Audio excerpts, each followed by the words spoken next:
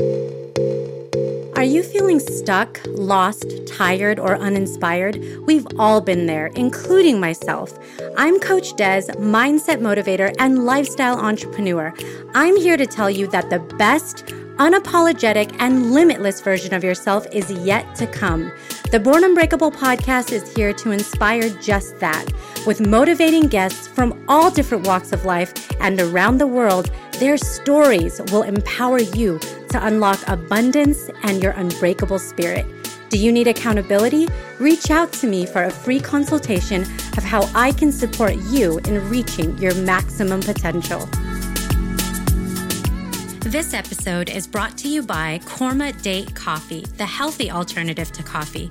This delicious date coffee has the health benefits of giving you natural energy, antioxidants, vitamins, minerals, and fiber.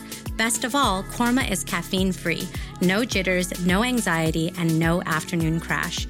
Go to kormacafe.com, that's KORMACAFE.com, and enter discount code Born Unbreakable at checkout to get 10% off your order.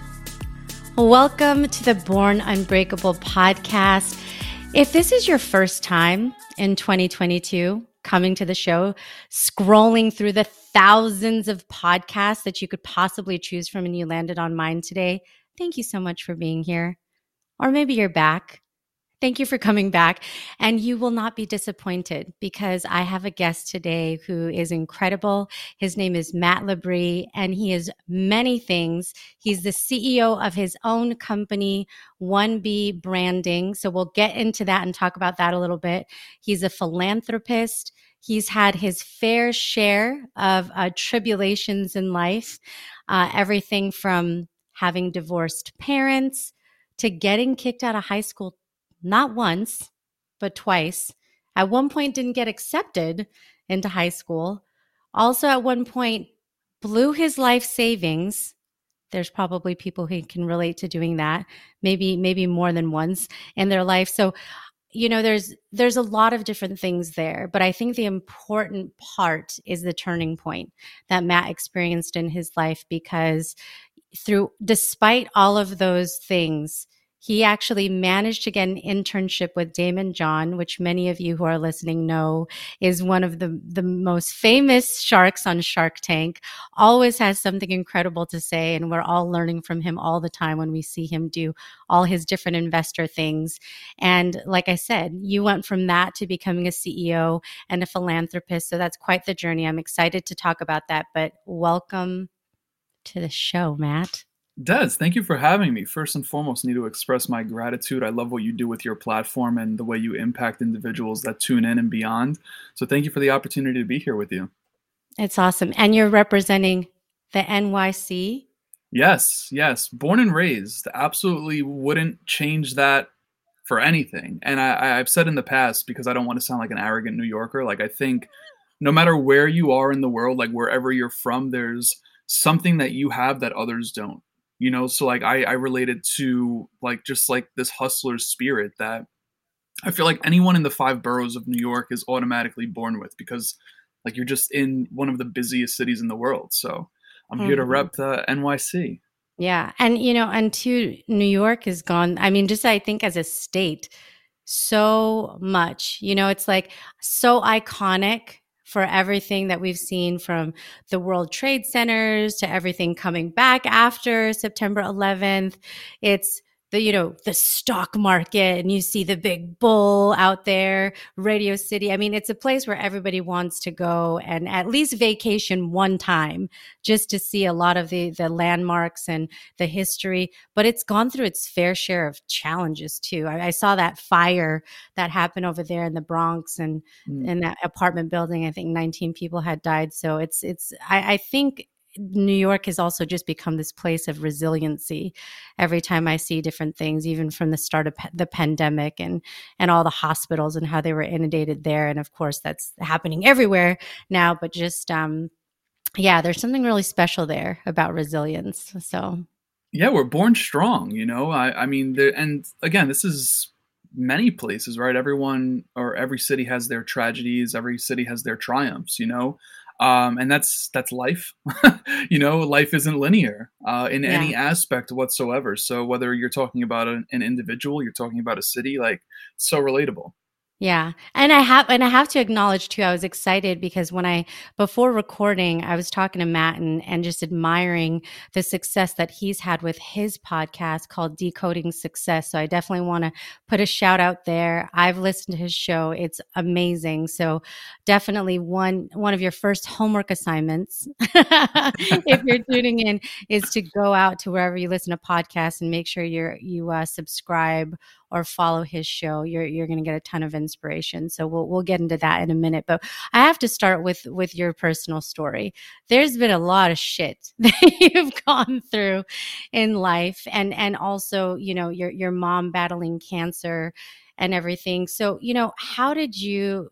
I mean, when you look back to high school, if you go back that far and you think about some of the things that you were doing then, obviously it's different than what you were doing now. So speaking of success, how did you get on a train from being challenged and maybe not making the greatest choices to then starting to move in a different direction in your life?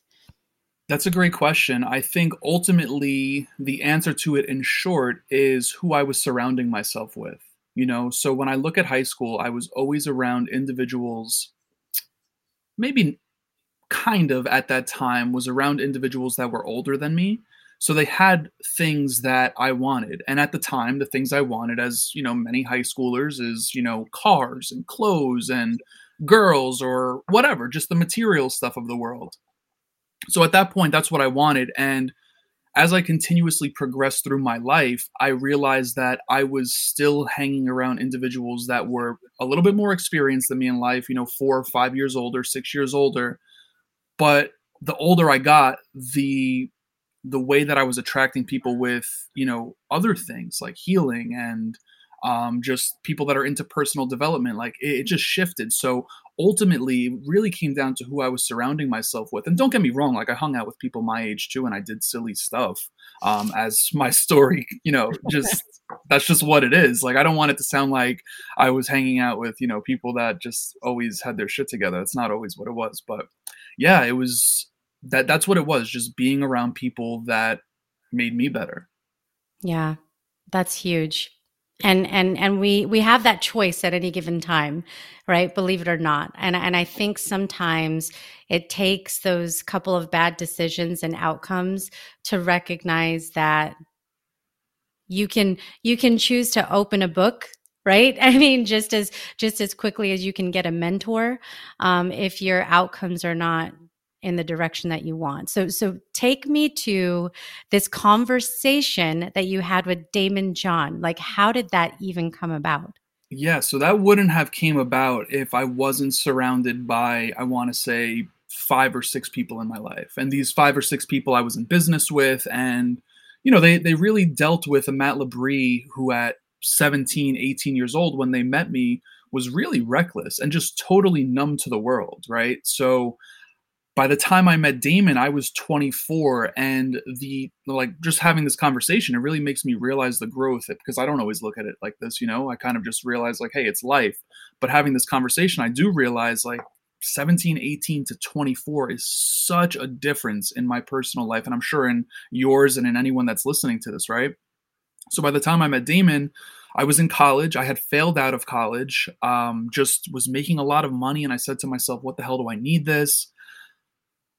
Lo and behold, I did, and it led me down a path that I put myself back in college. Although I failed out, I graduated with Dean's List honors. I started doing leadership initiatives within the college campus. I realized that the college I went to, I just had a lot more experience and access than a lot of the students did there, and that's because I'm from, or maybe just because I went out and got it and these other students maybe feel like they couldn't get it. Whatever it was, I just felt motivated to do it. In fact, I actually cried to one of the professors. I'm like, listen, I need to help these people. Like that's literally how I felt. I literally cried, and he saw that. He was like, all right, you're going to help them. So basically what happened, Damon was, he grew up in the neighborhood where my college was. and he was coming to my college campus. I'll never forget this. I was in Dominican Republic. I was enjoying spring break, my junior year, quote unquote junior year, by the way. It took me 7 years to graduate with this 4-year degree. So quote unquote junior year. I was in DR. I was hanging out with two buddies, and I remember like getting a call from whatever my college campus, and I'm like, why the hell are they calling me? Like I paid my tuition myself. You're like, shoot, this is good, not good. Yeah, like mom and dad totally cut me off. Like I was cut off the minute I turned 18. And I'm like, why are they calling me? So I answer, international call, and they're like, hey, Matt. I'm like, hey. They were like, do you want to meet Daymond John? And I'm saying to myself, I didn't say this, but I'm saying to myself, they know me so well. Like the individual knew me so well. Like, why do you even have to ask? Like the answer is yes, I'm there. So I said yes politely and professionally. And I was offered that. I was one of 3 students that was offered that because I was the president of the entrepreneurship club, and they just thought it fit. So he was coming to the college campus to do like a speaking engagement. Now we're in the green room the day of, which is like a couple days after I get back from my trip. And we're in the green room, and we're the last people, the 3 of us, the 3 students that were meeting him, we're the last people to have a conversation with him. Like he did press, he did parents, he did faculty, and I'm just like, all right, cool. Like we're standing around waiting. And then when it was time for us to go, I was the last person to shake his hand, and he looked at me. Now I'm 6'5". He's not as tall as me, to say the least. So he looked at me and he's like, what the hell do they teach you here? How to break people's hands? So I kind of felt like it was good vibes off the bat. I realized he's down to earth, because this is the first time I'm meeting him. Mm-hmm.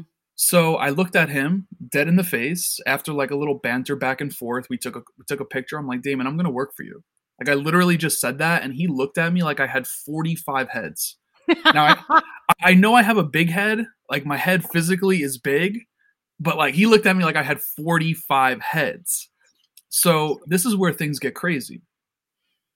Daymond goes on stage. I'm sitting with the 3 students. We're like front row, whatever. He has all his staff. This theater is packed, and it's a really gorgeous theater on our campus. He's doing his fireside chat, having a conversation about his new book coming out, which was called Power of Broke at the time. FUBU, this, that, the other.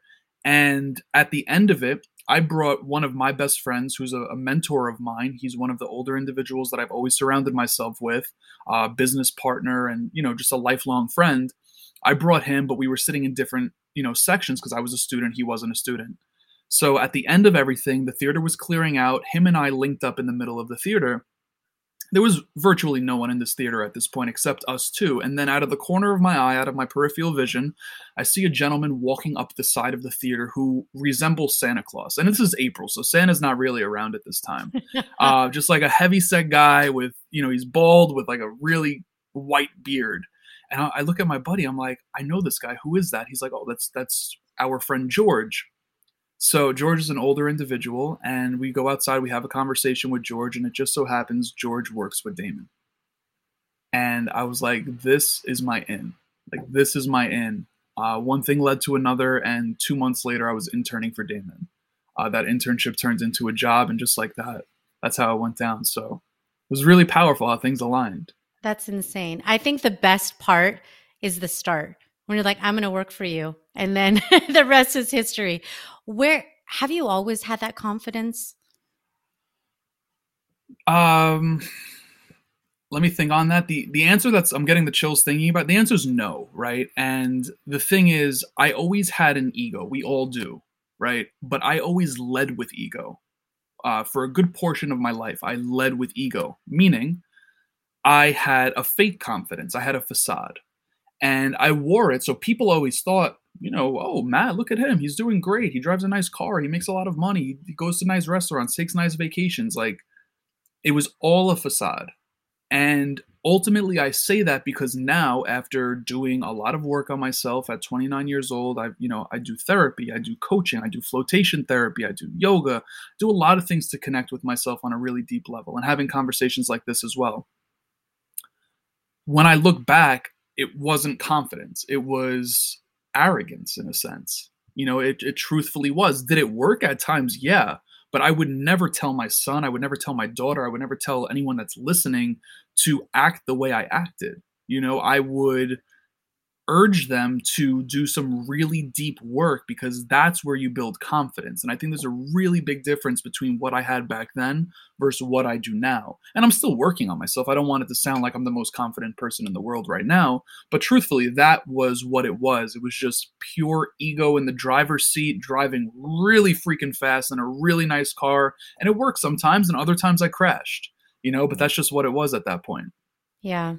That's a big distinction. And I think a lot of us go through that. And I also think that ego is something we're always battling with, right? Is keeping it in check and, all of that. Absolutely. And I don't think ego is a bad thing, right? Like, we need an ego. Otherwise, we would be very content with sleeping on a park bench. And, I know that's an actual issue in the world. So I'm not, pointing or poking fun. But ultimately, if we didn't have an ego, we would be very content with whatever cards were dealt. And I'm not saying don't play the cards you're dealt, because you need to, but at the same time, like, you can, win, or whatever the case is. We're not going to get into gambling here, but I'm in Las Vegas, so we can. You are that's actually very fitting. No, but ultimately, yeah. I mean, you need an ego. It needs to be in the back seat, not the driver's seat. I hear that. So what's some of the biggest things that you've learned having worked with Damon? Well, the biggest, and this is a question I get asked, and people always look at me again like I have 45 heads when I answer this, but I'll give you an actual scenario. I interned with him for 2 semesters because I was in my junior year when I met him, and then I, finished my senior year with him, and I knew I was going to get a job offer by the end of it, which I did. Very small company, by the way. No one in the company had the same title or the same roles or the same tasks, like super, super small company, just painting that picture. So one day, it was me, the president of the company, Damon, and another individual who is essentially, like a talent manager for Damon. And we're in a meeting. It's way past the time I was supposed to leave, by the way. We were hustling then.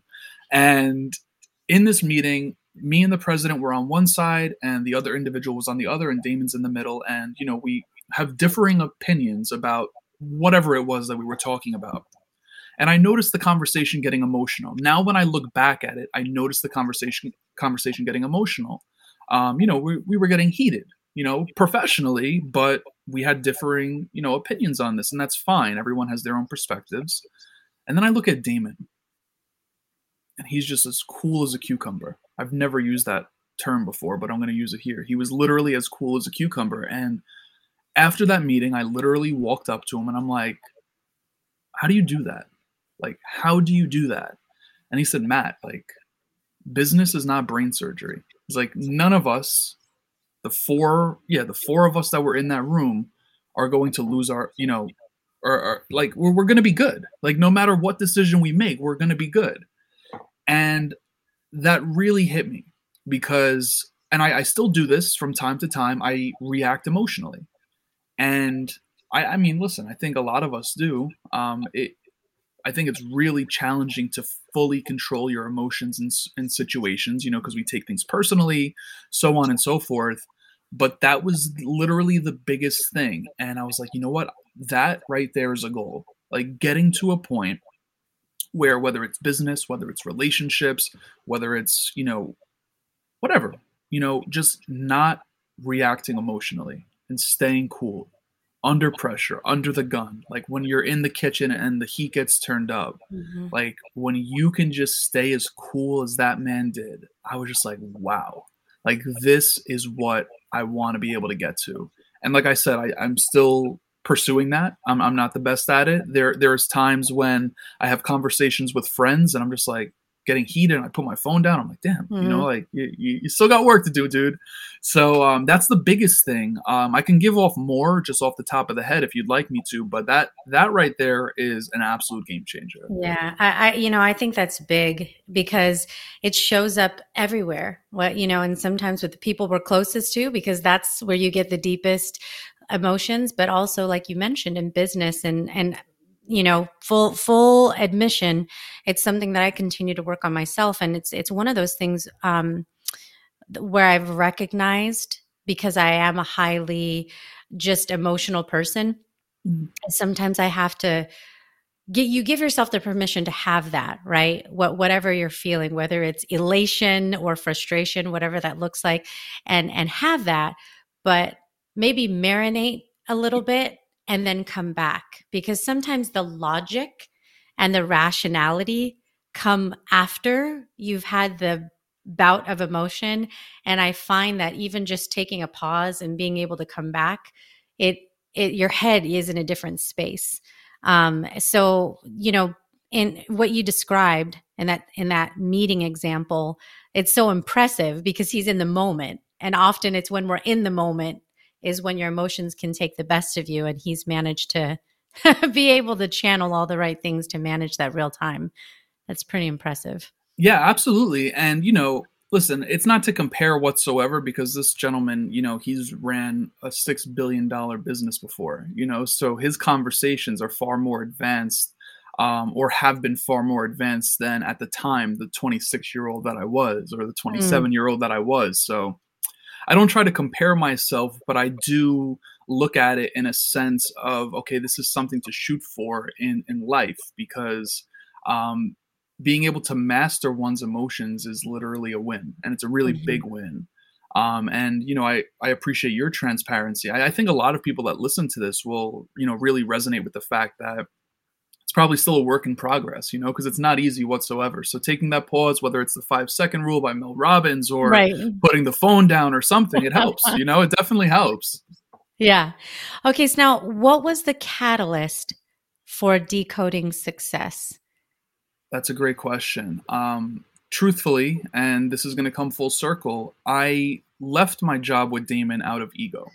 That's the surface level reason why I left and why I had the opportunity to start decoding success. Now, do I regret any of the decisions I've made? I don't, because it's all led me down, to what I'm doing today. Everything that I've ever done has led me to something, and I'm grateful for that. With that being said, that's the surface level answer. The probably deeper answer, and I've never actually talked about this because I've only realized it now through therapy, so on and so forth. And it's really crazy how this works, but I personally felt neglected, pushed away by my mother. So that's a wound that I have, whether that shows up in business, that shows up in my relationships, that shows up in many different areas of life. And I'm still working on repairing that. And at the time, I had something on the table professionally with the organization Damon owned, the Shark Group, which I was working for. And there was just no progress being made on said, raise or promotion, whatever it was. And it wasn't Damon's fault. It wasn't my fault. I'm not pointing the finger at anyone. I know this interview is going to go public, so I just wanted to make that clear. But I felt neglected because there was a lack of progress. And the reason there was a lack of progress was because I could have done a better job at pushing it forward and making sure that it was talked about more. At the time, they were filming Shark Tank 2 times. At the time, I was in Europe for 2 weeks. Like, I don't want it to sound like, whatever. Ultimately, that was the catalyst for me leaving that position. And I did it again out of ego. I said, you know what? I've had my experience here, 3 years in total. Like, I'm just going to wrap it up and that's it. And then after I quit, which was Halloween of 2018, that was my last day working. And I professionally gave 1 month notice, not 2. I'm still on very good terms with everyone over there. And I went to a Tony Robbins event, did the whole Walk on Fire thing, and then I had a speaking engagement in Mississippi. And then by the time I got back, I'm like, wait, I have nothing to do now. So my former intern at the time turned coworker, turned very good friend of mine. He was like, dude, he was urging me to start a podcast for the longest time. And I was just like, dude, I don't have the time for this. Like, who has the time for that? I truthfully didn't, because there were nights, like, I was in my office when I was working with Damon till like 2 a.m. Like, we had a lot of work on our plate. So I said, you know what? I'm going to take him up on that now. And I publicly said December 4th, 2018, I'm going to launch this podcast, Decoding Success. And I had nothing. Like, I put it publicly that I was going to do it, and I had nothing. I had no interviews. I had no cover art, no equipment, no nothing. And I scrambled. I got it all done. One thing led to another, and I launched it. And it has been literally the most beautiful thing I've done to date. And I am so grateful. I'm getting the chills again. I think that's my, maybe you can even see that. My hair's standing up on my arms, but I think that's, talking to my soul. Like, and we talked about this before the show, Des, like it is incredible podcasting, like having conversations. And even if you listen to a podcast, like it's not just having a podcast, even if you listen to it, you have the opportunity to be a part of conversations that you wouldn't necessarily have if you didn't have a podcast. Yeah. It's like it's free mentorship. It's free connections. Like it's incredible. Yeah, it's the best. I love it.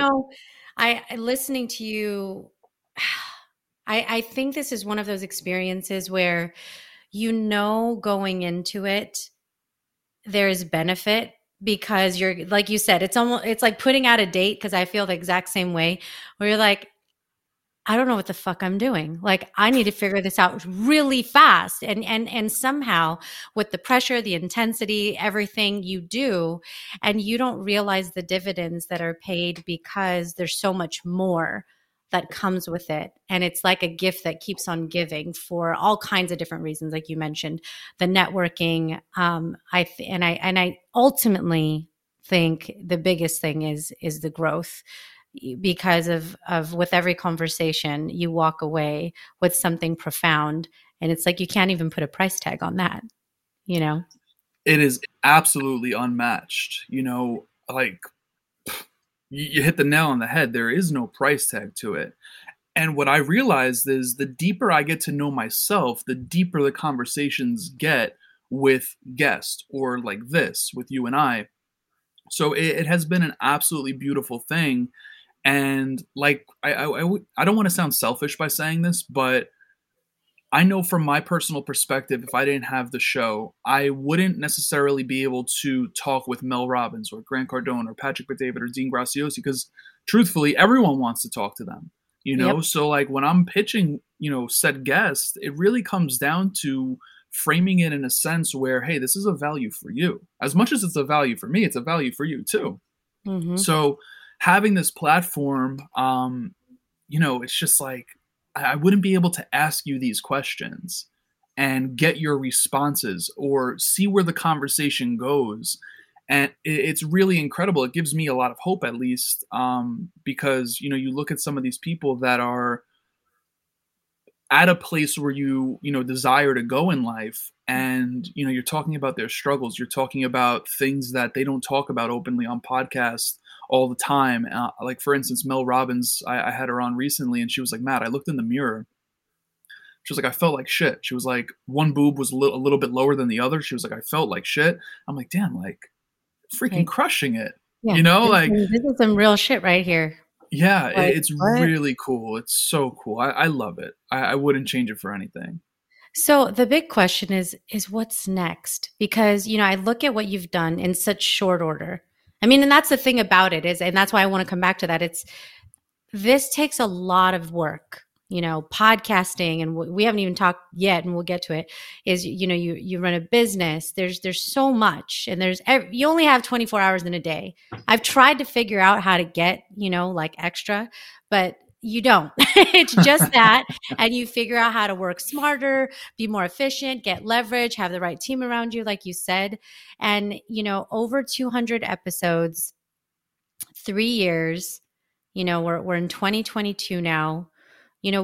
What would you want Decoding Success to look like 5 years from now? That's a really great question. And I guess it's something that I'm still trying to figure out myself. Like, truthfully, I don't want to compare myself or my show to anyone. I think everyone runs on their own parallel track to maybe some other people, or maybe their own track totally separately. And that's totally fine. For me, I know that the conversations being had, and the reason I know this is because I'm told by the guests, like literally I had a streak for like, I want to say close to 40 episodes where we've had 40 different guests, and all 40 of them were like, wow, I've never been asked a question like this before. Or, wow, you're really good at this. And I said to myself, you know what? I need to take this somewhere. And as mentioned to you before the show, I don't know everything, right? I'm a student of life in every which way possible. And that also includes podcasting. Regardless of being a conversationalist and being personable and, being able to just hold talk, like there's more behind the scenes to a podcast than just, hey, like, let's record, right? Mhm. So I'm in a course right now, and it's really teaching me how to branch out and how to reach other people. And I think that's the main goal. So, like, in 5 years, I do want to be on the level of like a Lewis Howes in the School of Greatness. Like, that's someone I look up to. Like, I truly, truly look up to him in so many different ways. I think what he's done with his show in the course of having it for like 8 years is really freaking incredible. And the conversations he's had, the guests, the magnitude of his guests, and I've met him in person. He's a great dude. Like, when I was working with Damon, he came by. He has a really, really great energy to him, and I resonate with him so much. So it would be something of that nature, and then maybe turning it into, an event. He does an event actually as well. I was going to ask you if you're going to go to the Summit of Greatness. Am I going to go to it? Yeah. Are you going? I mean, I've had I went to my first Lewis Howes event in 2019. So it was before the pandemic. Right. And I had already been a huge fan of his, listening to his show and everything that you just described. Just say, like, I stack my hand on that. So after having met him and going to his event and then making sure I had VIP tickets immediately, and then the pandemic happening, I was like, this is crap. What? But he did, he transitioned and he did everything virtually, and that's happened now for the last 2 years. And it's been great. I mean, it's phenomenal what he's still been able to do virtually, but I am very eager for the opportunity, just because of the caliber of people, like the Mel Robbinses of the world that he has at his events, and the quality of the networking and the genuineness of again, it's not just the guests, but it's the people that are all there that you become friends with. That is, it's life-changing. Yeah. It's life-changing. So I'm like, are you going to be there? Like, will we might see each other? So and this is, I guess, before the pandemic, I would make it a point to go to at least like one personal development event per year. Mm-hmm. And I guess that stopped because of everything that was going on in the world and still is going on in the world. So I kind of put that on hold. I'm not even talking about just networking events. Like, networking events, I love going, right? Because you could have a drink, you meet some new people. I would throw networking events. Actually, just recently on September 1st, when we hit 200 episodes for the podcast, I threw an event in New York City. So got like 150 people together. It was incredible. We had a really good time. But in regards to Lewis's event, truthfully, I didn't know it was taking place. I'm going to have to look into that. As mentioned, I've done Tony Robbins in the past. Tony's events are incredible.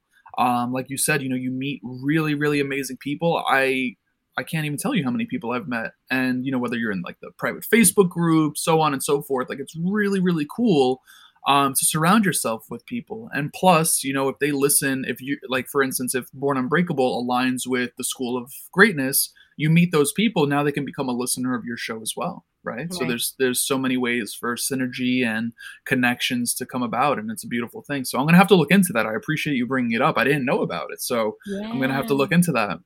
Yeah, I think it'd be great. He always does it in Columbus, Ohio. I love that he supports the town where he's from. I think that's like a really cool deal. So yeah, if you're going to have to hit me up. When is it? It's September. So he always does it in September. Oh, so it's a full year. Oh, I got time. Yeah.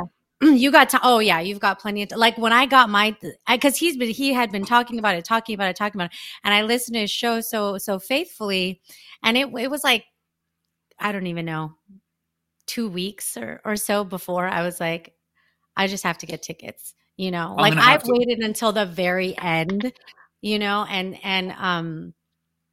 and it just kind of immersed myself. And then when I told a friend, she was like, you're not going without me. And, then it turned into this whole thing. And, but I do love the consistency, because he does it at the same time, and he does it in the same, at least like town, even though he might change different aspects of where he hosts each of the evenings, like in the social events at the different bars, or, obviously it's interesting given the time that we're in, because there's always new, like rules that we're all following every day. I'm trying to find the right words. They're like a rule, it's a regulation, changes. But But yeah, I mean, we're learning on a day-to-day basis what we are allowed and not allowed to do. It changes Yeah. by like the minute, It especially in big cities like ours. Yeah, it's not easy whatsoever. I think that's a really challenging part of a lot of individuals' life right now is just, finding some sort of consistency. I know a lot of people are dealing with just like political anxiety and just craziness. So it's a really big part of, and especially if you're throwing an event, like throwing an event right now is really not easy. So I give him credit. I mean, especially an event of his size, it's Yeah. not easy whatsoever. But I literally wrote it down to look into it. So I'm gonna try and be there. That's Yeah. dope. Good, good. You have time. But I have to ask you about 1B branding. So how did that come about for you in this Yeah, space? I think for me, I credit a lot of my opportunity in life. I've been very blessed with opportunity. I paid for college basically because of my brand, my own personal brand, and who I was able to essentially own and put out into the world. I mean, I've worked with 50 Cent, Fetty Wap, Jadakiss, the Real Housewives, Jersey Shore, like really incredible people. And that transitioned. Obviously, it shifted. It wasn't, I don't necessarily work with those individuals anymore, and kind of shifted my space a little bit. But I credit a lot of what I've done in my life to my personal brand. And I said to myself, all right, at the time of leaving Damon, starting a podcast is great, but podcasts don't bring in dollars day one unless you already have an elusive brand and, brand dollars and sponsorships behind you. And I did not have that. So I said to myself, all right, well, dude, you need to do something. So I asked myself, like, what do you love to do? And truthfully, I love to help individuals with their brand. Like, that is absolutely what I love to do. Now, the thing is, part of helping individuals with their brand is breaking a lot of myths that come with personal branding. Everyone's like, oh, personal brand's a website. Yeah, sure, that's a component of it. Personal brand social. Yeah, that's a component of it. But personal branding is really looking on the inside of you, because we all have masks that we wear, mask of masculinity. Shout out to Lewis. We all have societal masks. We have conditioning from our parenting. We have all of these things that are just layered on top of our true essence and who we truly are. So we go around thinking we are said person, but truthfully, we're not. Like we're not. That's who the world, our parents, our society, our culture, our friends, that's who they wanted us to be. And we've just, kind of like taken these pieces from each and every one and kind of stacked them on top of ourselves like a puzzle piece. So one thing that I've been helping people do is really take that off. Like, take that shield off, take off that armor, and get in tune with who you really are, and then start to build from there. And the reason I do that is because actually the most famous doctor in the world once said, there's no one in the world newer than you. And that was from Dr. Seuss. So when it comes to personal branding, like, branding itself is the art of differentiation. And if you own who you are, there's no one else in the world like you. Like, no one has your exact experiences. No one has your exact face physically. No one has your exact whatever. Like, that's just what it is. So I get really passionate about that, and I've wanted to help people. So that's what I've been doing. And I work with an amazing individual such as Nellie Galan, who's a New York Times bestselling author of the book Self Made. I work with actual brands, like business brands as well. But the passion really does lie within the personal side of things. And it's really fun work. It's challenging at times, because there's some resistance to taking off masks. There's some resistance to people not believing that this isn't really them, and, kind of beating down those layers. So it's challenging at times, but it's something I'm passionate about. I love it. I'm so fascinated by this because I had gone through the branding process with a shout out to Brand Builders. Actually, Lewis uses that company with Rory Vaden and Rory, yep, a yep, yep. lot of great different people. But what you said was really striking to me, which is we all have a brand. So even if you're not walking around saying, Des Maya, Matt Labrie, Born Unbreakable, Decoding Success, you have a brand just by nature of being who you are and walking in the world, whether you acknowledge it like as a public thing for people to know about or not. You stand for something, you walk around and people probably respect you for the things that you do or say, or maybe, or the opposite. I mean, but you carry yourself, and with that comes, you know, like you said, you. I'm curious, have you worked with individuals or brands, companies that have not gone through that process of really discovering who they are and finding that it's the first time in working with you or early on in the journey where they've actually stopped and said, like, what do you mean? Like, what, like figuring out who I am? This, you know, because they've spent so much time becoming who they are based on what other people have influenced. Absolutely.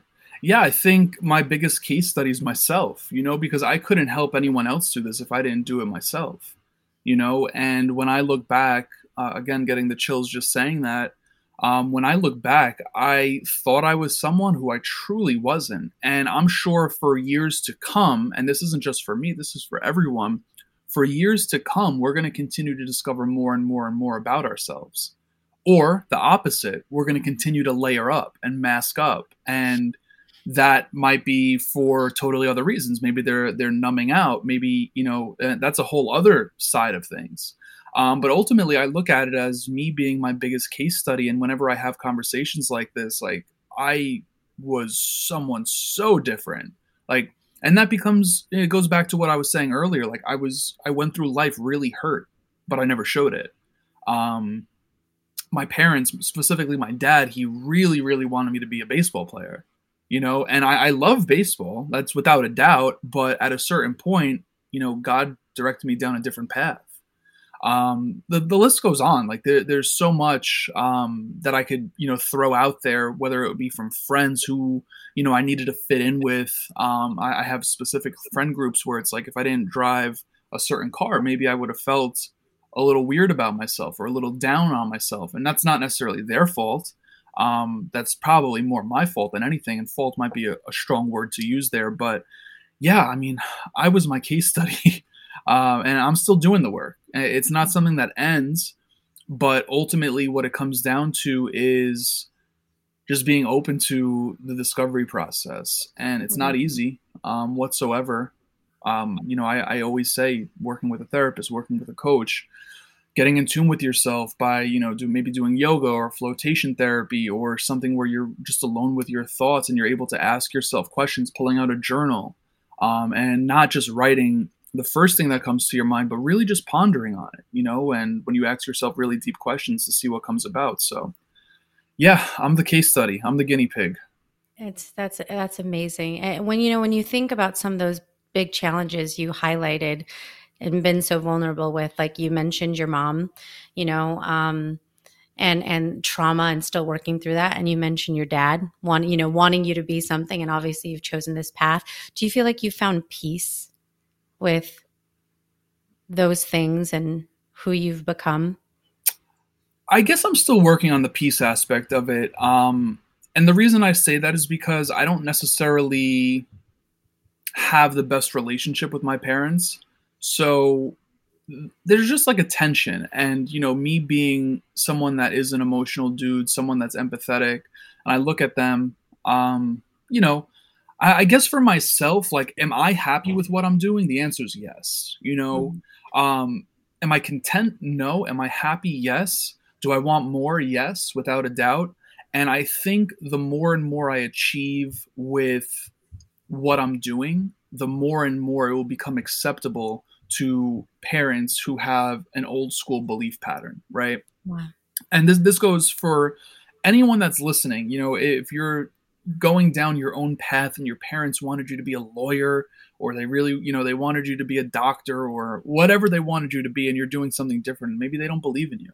I dealt with that so much when I first started. Like when I was leaving my job with Damon, there was no peace whatsoever. And the reason being was because I valued what my parents had to say so much about me and the way they looked at that position. Like there was a huge party when I got that job, and when I graduated, everything was shark themed, and like it was cool. Like I appreciated it. But making that decision, brought a lot of chaos and really pushed the peace away because I valued so much of what they said instead of trusting what was in my heart, what was in my gut telling me what to do, you know? So I guess that's another point is like, you know, you really have to trust in yourself, believe in yourself and go for it. And eventually, you know, people will, I mean, it sucks, you know, because you want people to support you all the way, but ultimately sometimes that just comes about after you succeed. And if you don't succeed and they don't support you, you know, maybe you need to find more people to surround yourself with. Yeah.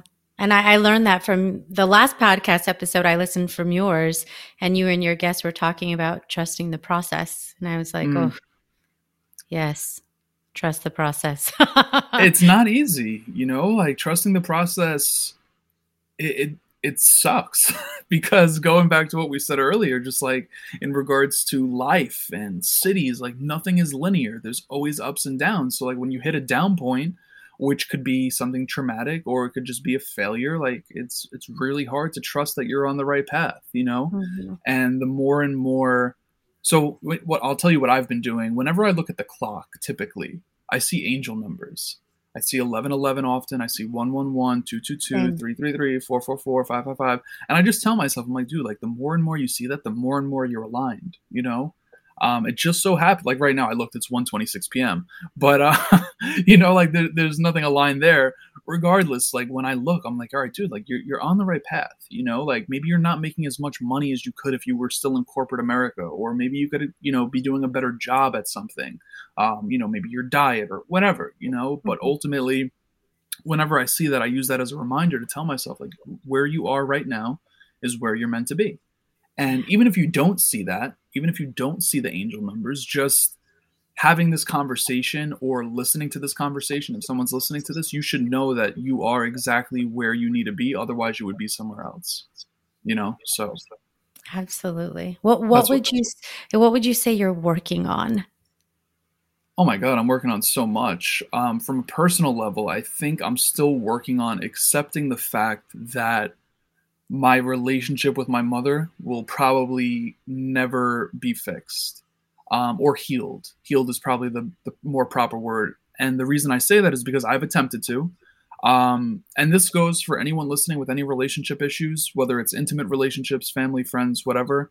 You can't fix something or heal something by yourself. You know, if you are dealing with another party, the other party also needs to do their part. And I've asked my mom in the past, I was like, hey, like, are you open to doing therapy? Maybe a group session or something. And the answer was always no. She's like, oh, I don't need that. I don't, you know, just an arrogant Italian mother, you know? So, excuse me. And I love her. It's not that I don't love her, but that's probably the main thing that I'm working on in my life is just accepting the fact that that might never change. Mhm. And the reason I need to do that is because I've seen that personally show up in relationships and it caused me to become codependent. It caused me to people please. And I realized like, hey, like, dude, like you don't deserve someone that neglects you and rejects you and pushes you away and doesn't treat you the way that you deserve. So that right, like that's a lot. Like it's a lot to unpack, but that's like the Mhm. main thing I'm working on. And then of course, professionally, like always the podcast, always the business. I should be working on my physical health because I have totally slacked, but that's a whole other story that we can go down some other time. I love the candor though, because we're all, I mean, I think the point of if, like you mentioned, if anyone is listening, we're all working on something. We're all a work in progress. I really don't, and I don't know if I want to meet a person actually in thinking about it in the moment, somebody who's like, I'm omnipotent. I have nothing left to work on. Like, I just don't know that Right. that would be very enlightening, you know? Except for being really curious how somebody got to the point where they weren't working on absolutely anything. That would be really interesting. Um, but yeah, I definitely want to ask you just a couple questions that will help people get to know you a little bit more. Um, the title of this, my podcast, is Born Unbreakable. Yeah. What what makes you unbreakable? Sheesh. Well, I'll tell you this. I mean, there were many, many parts in my life where I felt like I was broken. Um, you know, it's so funny. I had a surgery probably 7 years ago on my shoulder, and I was putting a hashtag. I wish I remember the hashtag. Broken, not. What was I putting? Shit, it's gonna bother me. I'm gonna have to text you after or something. It was a really good hashtag. I wish I remembered it right now. Ultimately, what makes me unbreakable? I think. Let me think on this 1 second.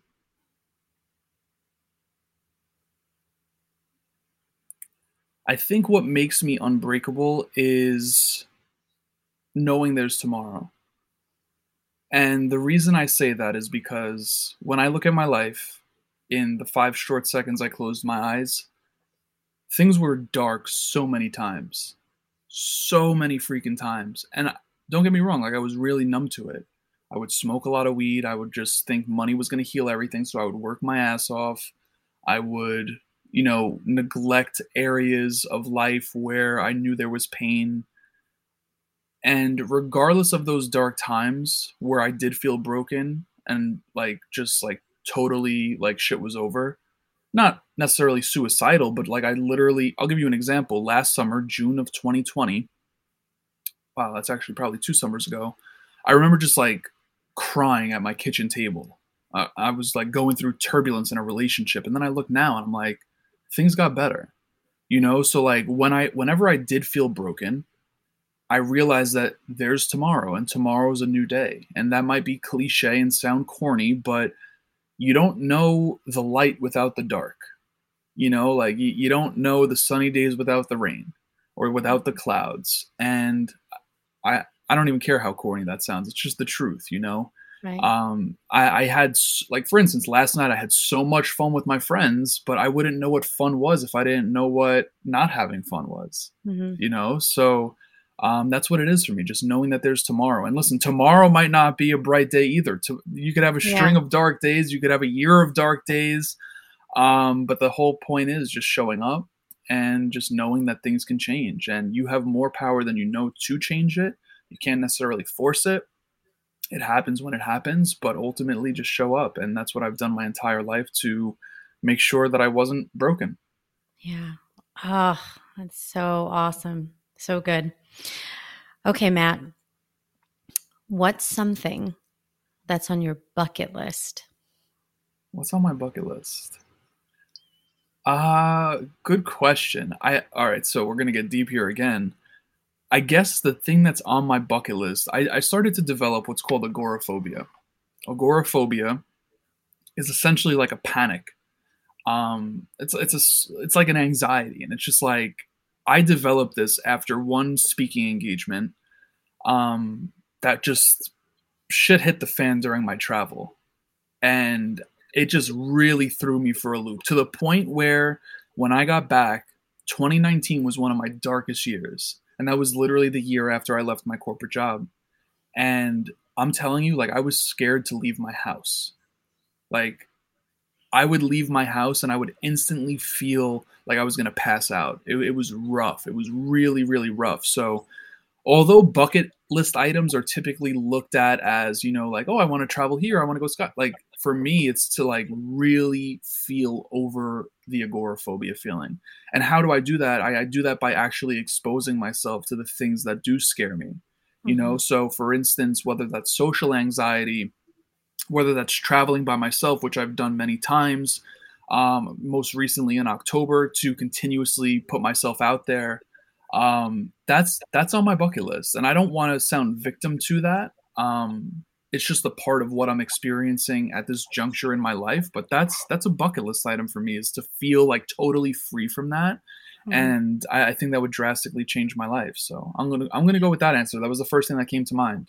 That's huge. No, that's really big, and that I would definitely say that's a bucket list item. So thank you for sharing that. I appreciate the opportunity. Yeah.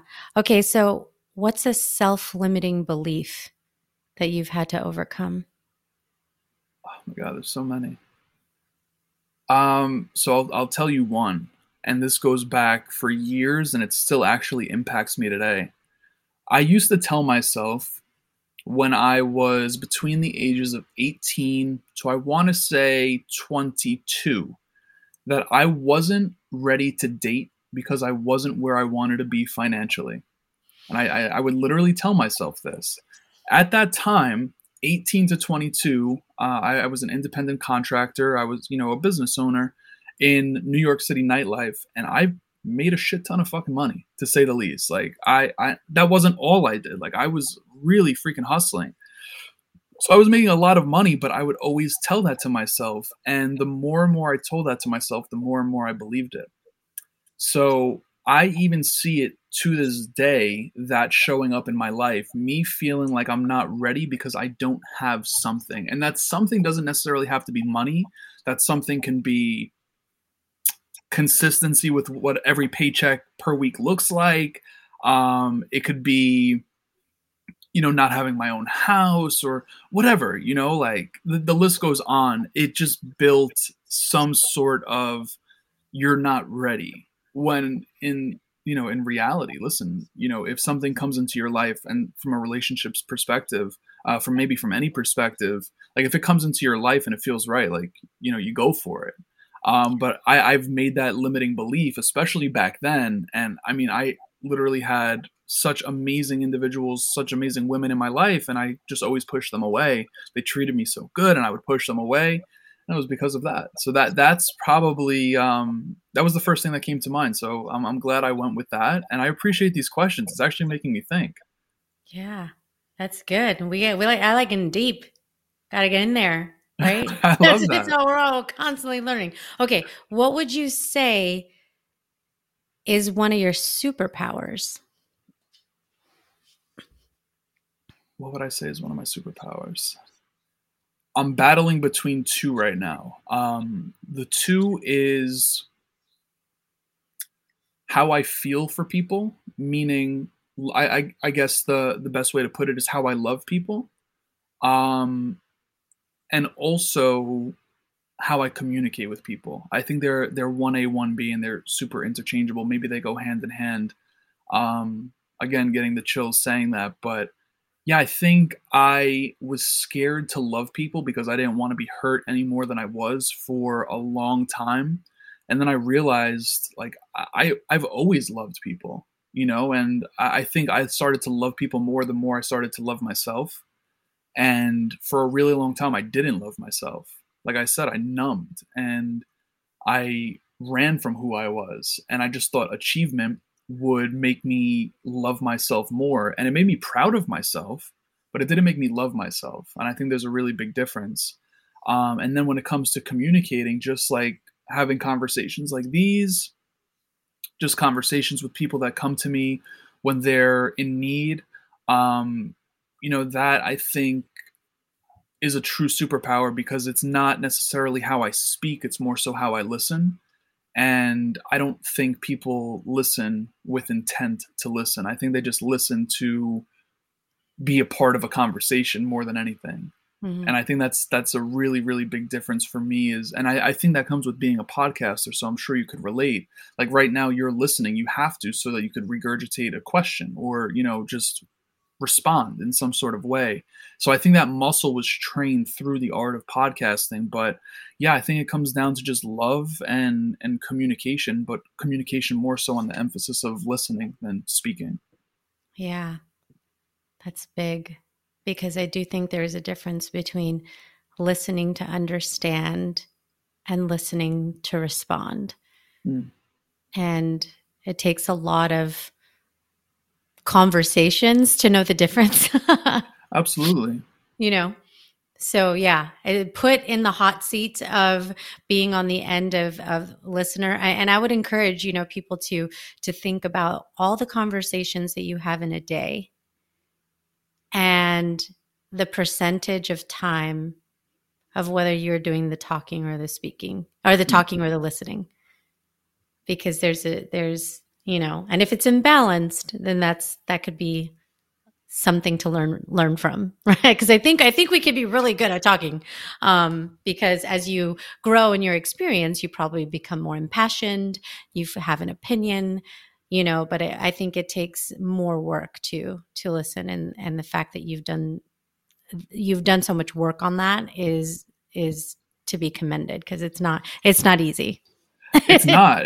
I appreciate that as well. It's definitely not. I think also just another point is if you find yourself speaking more than you listen, I would actually suggest evaluating who you're surrounding yourself with, because I found myself more compelled to listen when I was surrounding myself with individuals that I can learn from versus individuals I could teach. And I'm not saying that teaching is a bad thing, right? And I think it goes back to what you said. Where's the balance? Like, I think there needs to be a nice balance. And personally, for me, everyone's balance is going to be different. For me, I like the balance to weigh more towards the listening side, because I would prefer to learn at this juncture in my life than teach. And don't get me wrong, like I love conversations like this, and I love speaking engagements, so on and so forth. But I mean, I have a long way to go, and I think we all do. So I'm a student. Oh, I love that. I love that so much. I feel the same way as you do. So Matt, if there was a last piece of advice that you would give to anyone listening, what would that be? I'm going to steal this from John Gordon. He is the author of many books. The Energy Bus, The Seed, The Carpenter, so many books. Like, he's incredible. If you don't know him, check him out. He's a really great guy. And he left me with something once that, man, it's making my voice quiver. That's how much I love it. But we talked about a lot of deep stuff here today. And we can't control what we experience, like, entirely. Like, life is always going to throw us something. It's going to throw us highs. It's going to throw us lows. It's going to throw us mediums. It's going to throw us everything. So he said, events plus perspective equals the outcome, right? We can't control the events that we experience. The only thing we have control over is how we perceive them. And that right there is what will determine the outcome of that event. Now, the thing is, like I said, you can't control everything. Controlling the perspective is so important. And it's not easy to, go through a breakup, or, I don't know, lose a client, or, maybe not have the best interview, or whatever it is, right? It's not easy to view it and perceive it as something good the minute it happens. But, maybe 6 months, 1 year, 3 months, 3 days down the road, you can look back and you can be like, oh, this is why that happened. And there's always a reason as to why something happened. There's always a lesson. Sometimes those lessons are repeated because you didn't learn it the first time. And I mean, shit, that happened to me so many times. That's true. And then other times it's just because, new levels, new devils, right? Like, you hit a new level in life and you need to learn something new. But ultimately, that's what it comes down to. E plus P equals O is how he frames it. And he not to throw a math equation, but that's what it is. Events plus perspective equals the outcome. Damn. Truth. These are facts. It's good. I love that. So Matt, how can people find you and follow you? I appreciate that. I'm probably most active on Instagram at this point. I do have Twitter and Facebook and LinkedIn and all that stuff, but generally I hang out on Instagram the most, just because whatever. I don't know. I am on TikTok as well, but I don't do any TikTok dances. So if anyone wants to connect, you could probably just hit me up on Instagram. I answer all DMs and whatnot. So I'm open to it. If you want to have a conversation, if you have a question, if you, whatever, just want to say what's up, I'm there. Instagram. Amazing. I'll make sure that's in the show notes so people can click on the link and reach out to you. But this has been such a magnificent conversation. I'm so grateful for your vulnerability, first of all, to just put it all out there, to say, what hasn't worked, what went left, and what you've continued to do to make it go right. I think we're on a journey, and I just appreciate you sharing yours. Well, I appreciate the opportunity, Des. Thank you again for the opportunity to be here with you. You ask phenomenal questions. So thank you for all of that. You made me think. You got me in my feels at times. So I appreciate all of that. Thank you for the opportunity. Awesome. Yeah. And I'm excited to see all the things that you've got going on. And then I hope maybe we'll see each other at the Summit of Greatness after you check out and see. And then we can talk a little bit more and find some more things to collab on. But this is amazing. Thank you so much. Thank you.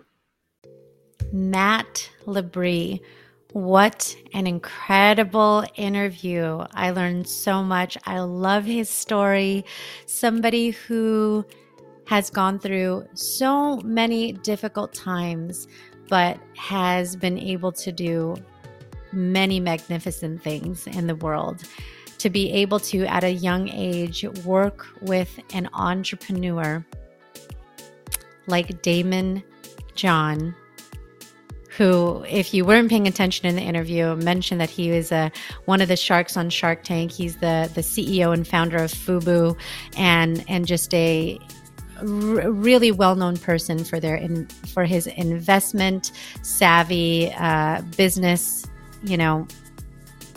experience and all of that good stuff is incredible. Matt's story, his career, his perseverance. I love so many pieces of what he talked about. It's hard to really pick out, just one highlight. But I will say that one thing that's sticking out to me, also because I can relate to it so much, is this element of finding peace. It's something that I believe is the ultimate achievement. It's not even sitting here and saying success and chasing that and achieving a certain amount of money in one of your portfolios, because I still think that when you've reached that, there's still something unsettling and we move on to the next goal. So I've continued to find that this journey of finding peace is something that we can struggle with. So when I had asked Matt about peace with one of the challenging aspects of his life with his parents and those relationships, and he talked very honestly about that still being a journey and something that he's working on, I think is relatable. I, too, find that in life, in seeking peace within myself and in relationships, takes a lot of work. And so my question to you today is, what is it? Or with whom are you working on finding peace, or more peace than you have today? I don't know if you reach it ultimately and it is a sustained state, just like any other emotion, right? We're very dynamic human beings, and we shift between feelings and emotions, and that's just life. But I do think that the more we can find peace in all the components of our life, that state of calm goes a long way in a world that has a lot of noise and a lot of chaos, especially as I was telling Matt, I used the words earlier when we were just having a chat, the two of us, gracefully aging, gracefully going through the aging process, which I'm not afraid of at all. I think it's beautiful. I think with age comes so much, but I just hope that comes with more peace. So that's the question that I'm putting out to you today. I'm grateful for you being here. I am grateful for you tuning in and learning with me every single episode, which, as you know, we do twice a week on the Born Unbreakable podcast. Subscribe if you haven't already. Share this episode. Do Matt a great favor and rate and review this episode. Let us know what you liked. Let us know what you learned. It means a lot. And remember, you truly are your own limit. So take action today. You can be limitless. We are all capable of that. So do good things in the world, do something nice today for someone else. I promise it'll go a long way. Okay. I'm in my feels. Could you not tell? I had that whole conversation where Matt was in his feels. I'm like totally in my feels. So short of making this way longer than it needs to be, tune in again next episode because it is now February, y'all. Can you believe it? Second month of 2022. Tune in. There's so much more excitement in store and so much more to learn. Thanks for being here and see you next time.